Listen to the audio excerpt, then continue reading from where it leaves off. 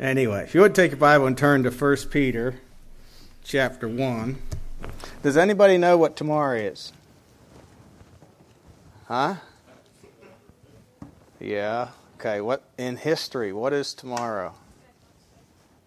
Oh, we got somebody that's up to date here. Guy that, it's relative to our Bible is Guy Fawkes Day. Now, probably some of you have never heard of Guy Fawkes Day, but it's called, there's an article here, it was put out by Chick Publications, and it's called Gunpowder in Your King James Bible. It says, and I'll read it, quote, "While the U.S. has its 4th of July complete with fireworks and revelry, England also has November 5th, and it appears their celebration outdoes ours. All over the country, bonfire societies field multiple parades complete with massive fireworks displays. One example in the news recently was a small town of 16,000 called Lowe's, which hosts some 60,000 visitors who join the festivities. So, what is so special about November 5th? It's Guy Fawkes Day. Those who know the history of the holiday know the significance of the gunpowder plot that Guy Fawkes and some of his buddies executed. But if Fawkes had succeeded in igniting the fuse to 36 barrels of gunpowder, you and I might have a very different Bible to read today. The year was 1605, just 6 years before the publication of the King James Bible. It was started in 604. 6 years before the publication of the King James Bible, it became the standard English scriptures for some 400 years. King James had been petitioned by the Puritans to authorize a translation of a, quote, new and completely accurate, unquote, English Bible. He immediately commissioned over 50 scholars from Oxford and Cambridge to begin the work. The men chosen were the most learned of their day, not only in linguistics, but biblical theology. Many of them were fluent in up to 14 languages. All this was happening in the middle of a pitched battle between the leaders of the Reformation and the Vatican. And the Bible was the prize in that war. For over 100 years, the Reformers had fought to print the Bible in the language of the people. The Vatican had commissioned the Jesuits and the Dominicans with the task of destroying those Bibles. Politics had become one of the battlefields with the rulers of England, alternating between Protestant and Catholic. At this point, King James was Protestant and almost literally had a bullseye on his back. Jesuit agents cooked the gunpowder plot to tunnel under the Parliament building and set off a massive explosive while it was in session. Their hope was to kill King James and as many of the members of Parliament as possible. And Guy Fawkes was enlisted by the Pope to carry out the plan. He and about a half a dozen other men started the tunnel and eventually positioned 36 barrels of gunpowder in the place. In their attempt to carry out their plan, they met one problem after another, so that looking back, the Lord was surely toying with their little plan. During the digging, they hit an unexpected wall underground, but a cellar was discovered that gave them required access. Next, Parliament delayed meeting for several months, and the gunpowder got wet and had to be replaced. Finally, one of the men wrote a letter warning a Catholic friend to stay away from the building on a certain date. The letter ended up in the hands of the king, who discovered the scheme just hours before the targeted meeting. So November 5th was legislated a national day of thanksgiving for deliverance from the papists. Today, to celebrate as a fun festival, a few recognized the continued dangers of Roman Catholicism. But had the Pope not lost that battle, you might be reading a Roman Catholic Bible if we were even allowed to possess one.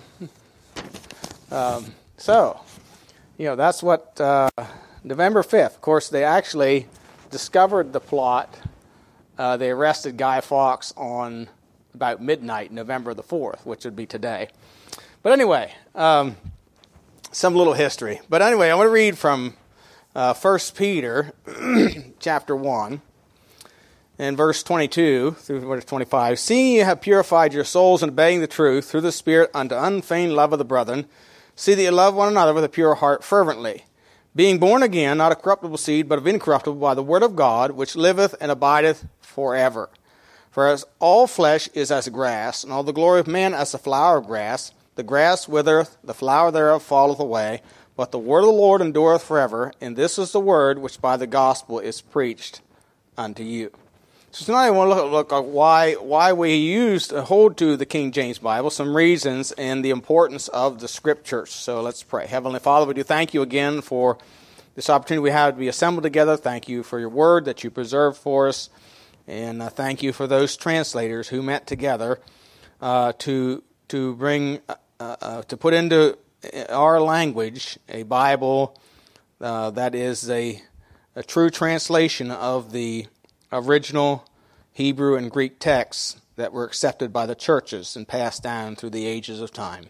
So we thank you that we can have your word preserved for us in the English language, and that we can use it and have confidence in it. We do pray in Jesus' name. Amen. The Bible says here that seeing you have purified your souls in obeying the truth through the Spirit, unto unfeigned love of the brethren, see that you love one another with pure heart fervently.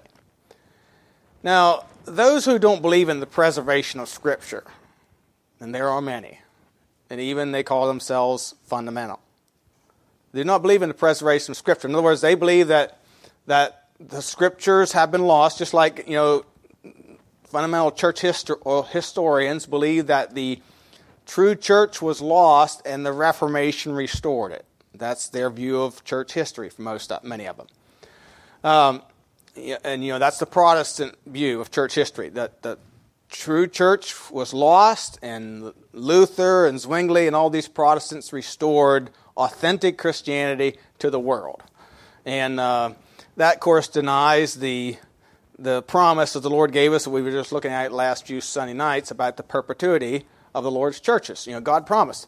And along with that promise, okay, so that raises a question in my mind. Okay, so how could God fulfill that promise of having true churches all throughout history to the present day if we didn't have a Bible? If we didn't have the preserved words of God?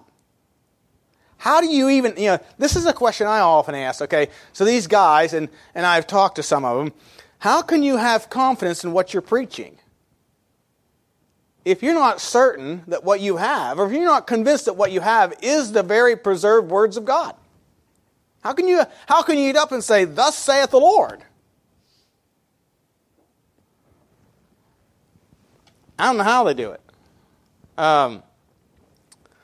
See, I'm convinced we have the words of God preserved for us. And it's translated into our language in the King James Bible. And some people say, well, I can't possibly understand it because I don't know Hebrew and Greek. You don't have to know Hebrew and Greek. All you have to know is there's two families of manuscripts. Now, most of the conflict comes in the New Testament. Many agree with the Old Testament scriptures, although they might add some other things, the Apocrypha and all that. But most agree that the Masoretic text of the Old Testament is what was originally given to us by the Jews. But the contention is in the New Testament, and there's two families or two lines of Greek manuscripts. That's all you need to know. And so, up until probably around 300 A.D., they all came from the same family. There only was one. That was the received text. And then they began to corrupt them. And of course, it's believed that Eusebius, Constantine actually ordered 50 Bibles that were to be stamped with his royal approval. That Emperor of Rome, the guy that became Emperor of Rome, 312 or 313 A.D., and of course, who claimed to embrace Christianity but put off his baptism until he was about dead. And anyway, he united this church with the state, and he ordered some Bibles made, and so Eusebius, it was believed Eusebius oversaw some printing and some putting together of some Bibles, and there became this. What you have is now these two families or two different groups of manuscripts. One agrees with itself. The other don't even agree with itself. One of the main manuscripts for this phony group, by the way, which almost all cults and false religions aspire to. Jehovah's Witness Bible came from this same family. The Catholic Bible comes from this family.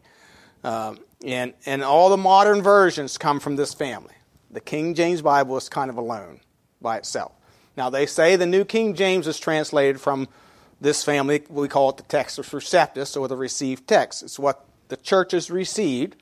And so, but the New King James used the translation method of these corrupt texts, and when they made changes, they aligned them with the changes that were made in this Krupp family. So it's basically from this same group. But anyway, so there's really only two groups. And our King James Bible is translated from what's been passed down, accepted by the churches, not by publishing companies. And see, our Bible has become a product of publishing companies, a source of making money. Why is it that the King James Bible is not copyrighted? You ever think about that? But the NIV is. The New American Standard is. All these other versions all these modern versions are copyrighted. There's money to be made. The Bible used to be, and I don't know, I don't know that it still is, it used to be the best-selling book in the world for many years, up until modern times. So there was money to be made, and so publishing companies took over what the churches used to do, is print or reprint or copy, copy Bibles. So there's these two families. And so from the received text family, we have the King James Bible. So it's translated from what has been received by the churches. If you notice in John chapter 17 and verse 8, John 17 and verse 8, Jesus, in his prayer to the Lord, says this, in John 17:8, "For I have given unto them the words which thou gavest me, and they have received them, and have known surely that I came out from thee, and they have believed that thou didst sent me." You see, the disciples, or the first church here, received the words that the Lord gave, and he told them that when he left, the Holy Spirit was going to guide them all into all truth and teach them the things yet to come. And so these are the words that they received, and that they then passed on, put together, eventually the churches put together, and then passed on to us. The true churches, the Waldensians, kept the preserved text all the way through, up and through the Reformation, and other groups that were Baptists in doctrine. And so, and the method of translation is vastly different between the two groups. Okay, when the King James translators, and I read there that he put together, a group of 60. I think it was 60. 50, over 50 scholars. And by the way, these didn't all agree with each other. There was Puritans, and then there was Church of England people. And this was part of the conundrum that King James wanted to try and resolve, was the contention between the two groups. The Puritans said the Church of England was corrupt and they needed to purify it. That's why they were called Puritans. And so these two groups argued back and forth, and part of King James' goal was to reunite them. So there were men chosen from the Church of England to be on the translation committee, and there were men chosen from the Puritans to be on the translation committee. And so you had 50 of these men, and they were definitely scholars. One could read, there was one I was reading a little bit today that could read Greek and Latin by the time he was 6 years old. These weren't just your ordinary professors out of a Christian college somewhere.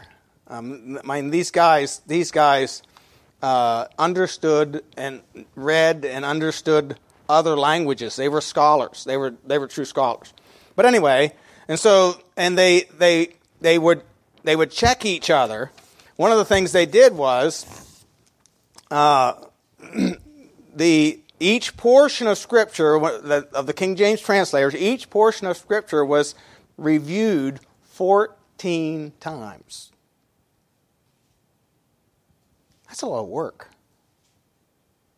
So if Robert translated something from Greek into English, he had to have 14 other people check it to make sure they agreed with the translation. You imagine? Well, when the NIV was done, it was reviewed 3 times. 3. The method for translation. the King James translators used what's called formal equivalency. In other words, as much as possible, they translated word for word. So if it was a verb in Greek, they tried to translate it as a verb in English. Now, you can't always do that when you've got different languages. And that's why you have, and they were honest, okay? Where there was problems and they couldn't make a complete sentence in English, they added words. That's why you have italicized words in your King James Bible, to make sense in English. But what they're really saying is those words were not in the Greek text. But you don't have a complete sentence if they aren't added in English. So they translated as much as possible word for word. It was called formal equivalence. All other translations have used what they call dynamic equivalence. And basically the method is this. Let me read it to you. Right out of the preface of an NIV Bible. Quote, all this involved many thousands of hours of research and discussion regarding the meaning of the text and the precise way of putting them into English. All right? Unquote. Second, and this goes on. Quote, the first cone of the translators has been the accuracy of the translation and its fidelity to the thought of the biblical writers. They have weighed the significance of the lexical and grammatical details of the Hebrew, Aramaic, and Greek texts. At the same time, they have striven for a more word-for-word translation because thought patterns in syntax differs from language to language. Faithful communication of the meaning of the writers of the Bible demands frequent modifications in sentence structure and constant regard for the contextual meanings of words. Unquote. Now, what is that?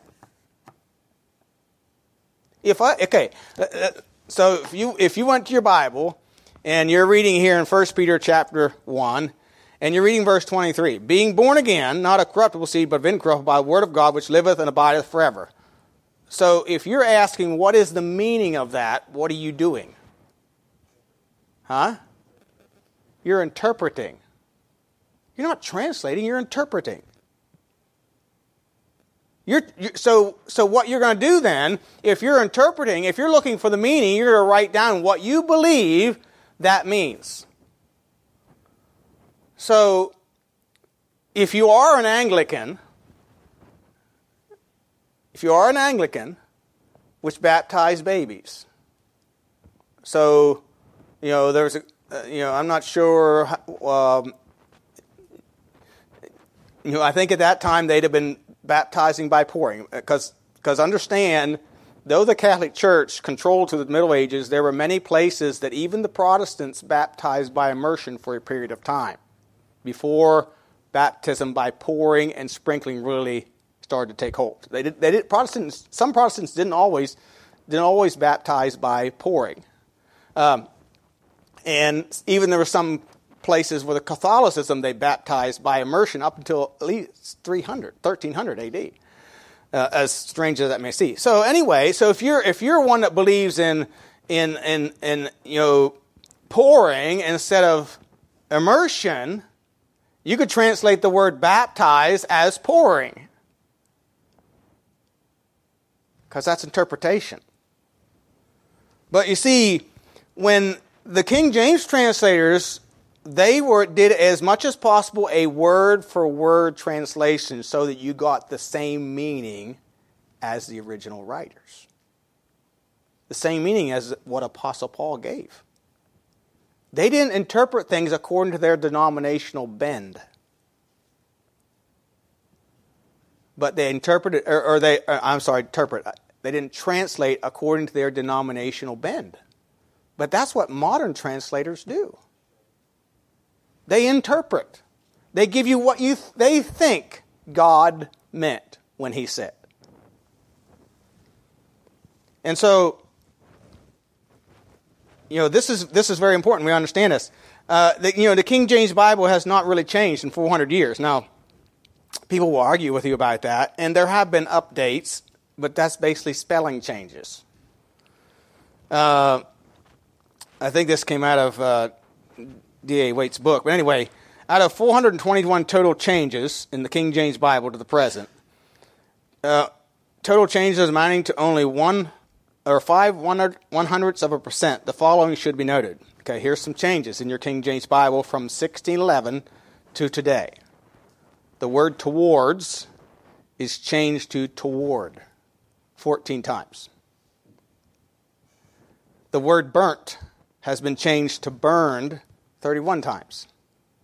The word amongst has been changed to among 36 times. The word lift has been changed to lifted 51 times. And you has been changed to ye 82 times.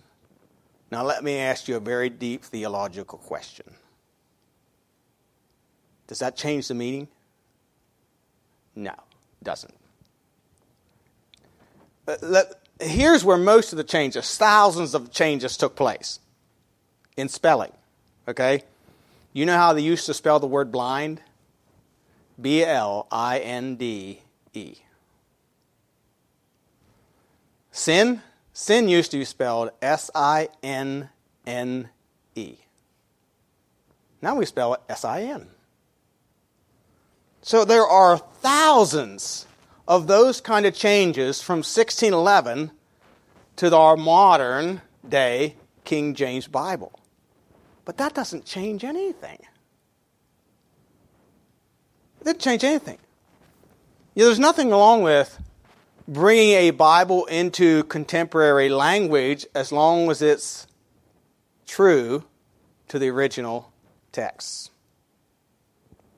And see, the reason we don't have another updated King James Bible is, because some say, well, we still have those archaic words in there, like let, he who now letteth, and that word in 2 Thessalonians chapter 2, the word let there means to hinder or restrain. And, in English, our English today, that let doesn't mean that. But, so there's a few of those places like that. And these and thous, and although there's a good reason to keep the these and thous and the ye and the yous, because Y is always plural, T is always singular. It really helps you understand the passage. But these other words, the reason they update it, because there isn't enough to make a difference. It won't sell. It will not sell. They tried it. So spelling changes. You see, God promised to preserve His words. So the word blind, B-L-I-N-D-E, is the same as the word B-L-I-N-D-E. They're not different. They're the same word. It's just different spelling. So God did promise to preserve His words. Matthew 24:35 says, heaven and earth shall pass away, but my word shall not pass away. And here in Peter he says that we're not born again of corruptible seed, but of incorruptible by the word of God, which liveth and abideth forever. Man comes on the scene, he's born, he dies, but not the word of the Lord. It will endure forever. It endureth forever. As I said, these manuscripts were passed down through the centuries. There are verses, in the different translations, there are verses left out and word changes that affect doctrine. Go to Daniel chapter 3. Daniel chapter 3. Even some in the Old Testament. There's place in the Old Testament, but the worst changes are in the New. Daniel chapter 3 and verse 20, I think it's verse 25. Let's see here.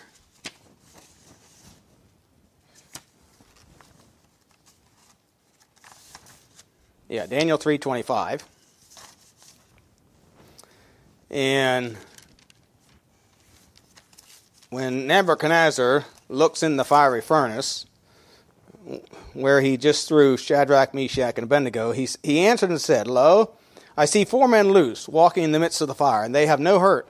And the form of the fourth is like the Son of God. Well, the NIV says this. Quote, he said, look, I see 4 men walking around in the fire, unbound and unharmed, and the fourth looks like a son of the gods. gods. And the word son is not capitalized. But you notice in the King James Bible, the word son is capitalized, and it says the Son of God. Now, is that different?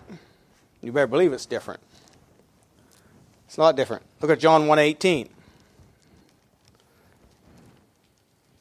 You know, some people wonder why we make such a big deal out of what Bible version we use. Because, you know, this is how I view it. The other versions are at best good commentaries. They're just what people think God meant when he said. You know, and they're not even good commentaries because they really don't explain the scriptures, they just muddy it. First, John 1:18 says, in the King James, no man has seen God at any time. The only begotten Son. Now that word only begotten has the idea of one of a kind, unique, which is in the bosom of the Father, he hath declared him. The NIV says, quote, and again this is copyrighted so I have to give credit, quote, no one has ever seen God, but the one and only Son, who is himself God, is in the closest relationship with the Father, has made him known. And here's the thing, you're talking about changes, okay? This NIV I brought tonight, this one right here, is first printed in 1973. I think this is actually updated in 1984. This is even different than what I copied or pasted out of Blue Letter Bible. So it's been changed again since 1984. They continue to change it. You know, as Eric Chapman said when he was translating over in Lithuania, you know, he had so much of the Bible translated, and then he heard an updated version of his Greek text that he used, which was, you know, of the corrupt family. An updated version was coming out. He said the thought struck him. He just said to him like thunderbolt, does that mean I have to go back and redo all my translations? It's updated. In other words, they've changed it. They've changed it. You know, this received text hasn't changed. 2,000 years. But they keep changing this one. John 1:27. He it is who's coming after me is preferred before me, whose shoe latchet I'm not worthy to unloose. So here John the Baptist talking about the Lord Jesus, and he says, who is preferred before me. He is preferred before me. The NIV says this, quote, he is the only one who comes after me, the straps of whose sandals I am not worthy to untie. So what's left out? What's left out is who is preferred before me. And of course, this change removes the preeminence and the preexistence of Christ from that verse of Scripture. John 3 and verse 13. John 3 and 13. No man hath ascended up to heaven, but he that came down from heaven, even the Son of Man which is in heaven. So Jesus is declaring while he's on earth to Nicodemus, and he's talking to Nicodemus, he said, no man's ascended up to heaven, but he that came down from heaven, the Son of Man, which I am, which is in heaven. In other words, I'm still there as I'm talking to you. What was Jesus declaring to Nicodemus? I'm God. I'm the Son of God in the flesh. I am omnipresent. I'm everywhere. Well, the NIV says, quote, no one has ever gone into heaven except the one who came from heaven, the Son of Man, unquote. Again, it leaves out even the Son of Man which is in heaven. Which is in heaven. Chapter 5, verse 16. And by the way, these aren't all of them, but I just picked out some of the most obvious ones. Chapter 5, verse 16 says, and therefore the Jews persecute Jesus and sought to slay him because he had done these things on the Sabbath day. And the NIV says, quote, "So because Jesus was doing things on the Sabbath, the Jewish leaders began to persecute him." Unquote. So it leaves out, again, sought to slay him. They sought to slay him. Again, this verse tells us that, many occasions they tried to kill him, but they were kept from it by supernatural power. They couldn't, because his time was not yet. John 6, verse 47. John 6:47. "Verily, verily, I say unto you, he that believeth on me hath everlasting life." The NIV says, quote, "Verily, very truly I tell you, the one who believes has eternal life." Unquote. So, do I believe in Jesus, or do I believe in Mary, or do I believe in the prophets, or do I believe in the saints, or do I believe in... What do I believe in? Well, if you just read that verse, you wouldn't know. Just as long as you believe. I've had people tell me, oh, they believe. But they couldn't really explain to me what they believed in. See, it matters what you believe in. And Jesus says, if you believe on me, you have everlasting life. Believe on me. In John chapter 7 and verse 8. John chapter 7, verse 8. The Jesus brethren are speaking to him, and he says, and they tell him, in verse 3, his brethren therefore said unto him, Depart hence and go into Judea, that thy disciples also may see thy works that thou doest. For there is no man that doeth anything in secret. He himself seeketh to be known openly. If thou do these things, show thyself to the world. For neither did his brother believe in him. And Jesus says unto them, My time is not yet come, but your time is already, always ready. The world cannot hate you, but me it hateth, because I testify of it, and the works thereof are evil. Go you up unto the feast. I go not up yet unto this feast, for my time is not yet full to come. He says, and this is important. Words in the Bible are very important. I go not up yet to this feast. The NIV, John 7:8, quote, You go to the festival. I am not going up to this festival, because my time has not yet fully come. Now it has Jesus saying that I am not going up to this festival, because my time's not yet come. And if you read on in the NIV, like it does in our King James Bible, in verse 14, now about the midst of the feast, Jesus went up unto the temple and taught. So in the middle of a feast, and even the NIV says this, in the middle of the feast, he goes up. But what did he say in verse 8? I'm not going up to this feast. So, he told a lie, according to their Bible.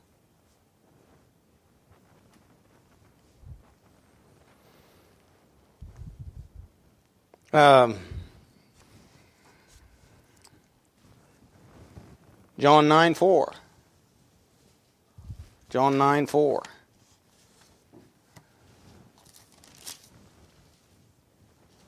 John 9:4 says, I must work the works of him that sent me. While it is day, the night cometh when no man can work. The NIV changes this to, as long as it is the day, we must do the works of him who sent me. Night is coming when no one can work. Unquote. It changes I must work to we must work. And so it changes the I to we, and it destroys the uniqueness of Christ as sent as one of the Father, and really places him equal with the disciples. No, God sent Jesus, and Jesus sent the disciples into the world. In Acts chapter 8 and verse 37, the whole verse is omitted. And really what that verse is, the Ethiopian eunuch asked Philip, See, here's water. What doth hinder me to be baptized? And you remember what his answer was? Philip said, if thou believest, thou mayest. And he said, I believe that Jesus is the Christ, the Son of God. And that verse is completely omitted. You won't find it. Except you have a little footnote at the bottom of the page that says, verse 37 was not found in the most ancient manuscripts. In John chapter 7, verse 53, to chapter 8, verse 11, where Jesus talks to the woman taken in adultery, that whole passage is considered not in the original manuscripts.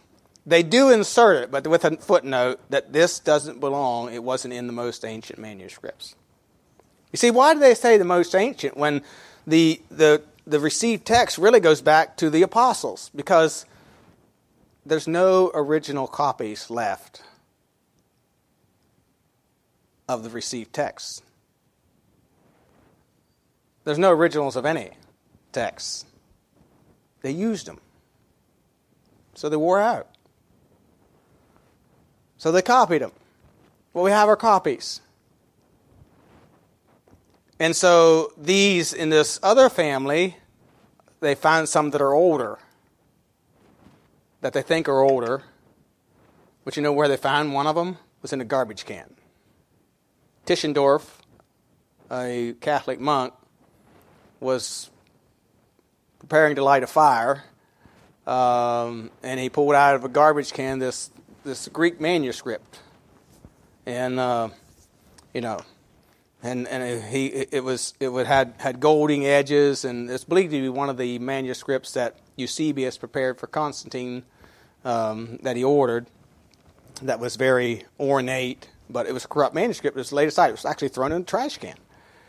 In Acts chapter 10, verse 6, in Peter, or when Cornelius sent men to Peter, and 2 times, and in both verses, chapter 10, verse 6, and chapter 10, verse 32, if you notice, it says, he lodged with one Simon a tanner, whose house is by the seaside. He shall tell thee what thou oughtest to do. And also in verse 32, it says that when he cometh, he shall speak unto thee. It's speaking of Peter telling Cornelius how he can be saved. They drop those phrases.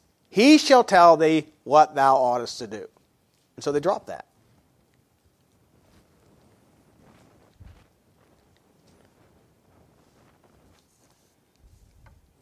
And I could go on and on. There's so many changes.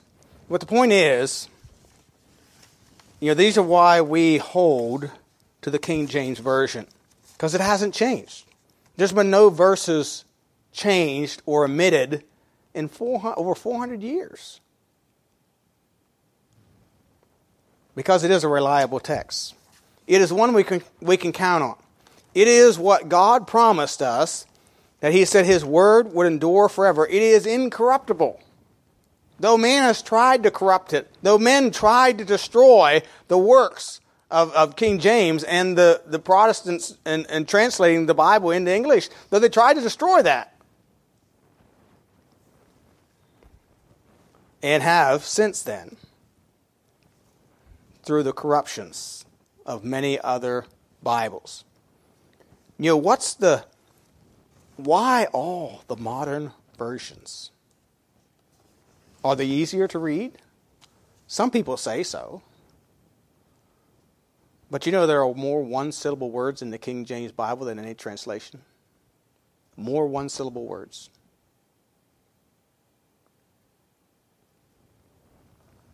The NIV, according to, I think it's Donald Waite Jr., who did a computer analysis of different Bible versions, the NIV is 11th grade, mostly at 11th grade reading level. The King James Bible is at 6th or 7th grade reading level.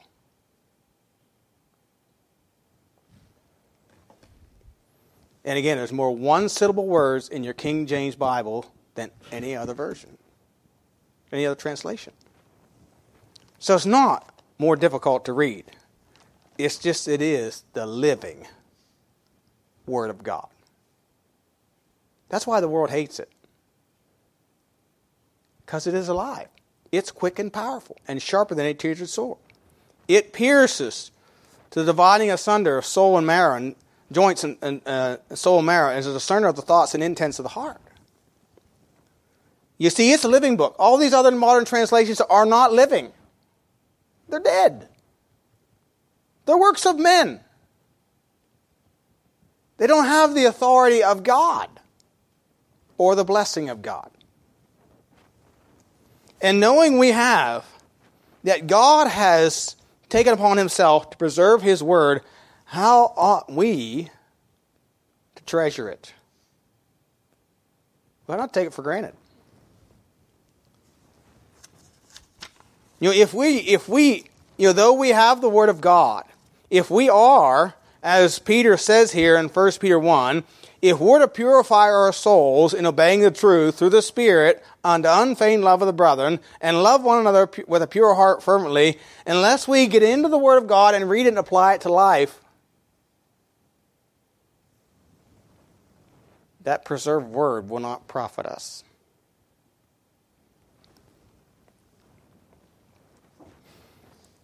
So yes, we do have God's preserved words. But for it to benefit us, we have to read it, study it, and apply it to life. That's why it's so vitally important that you spend time in the Word of God daily.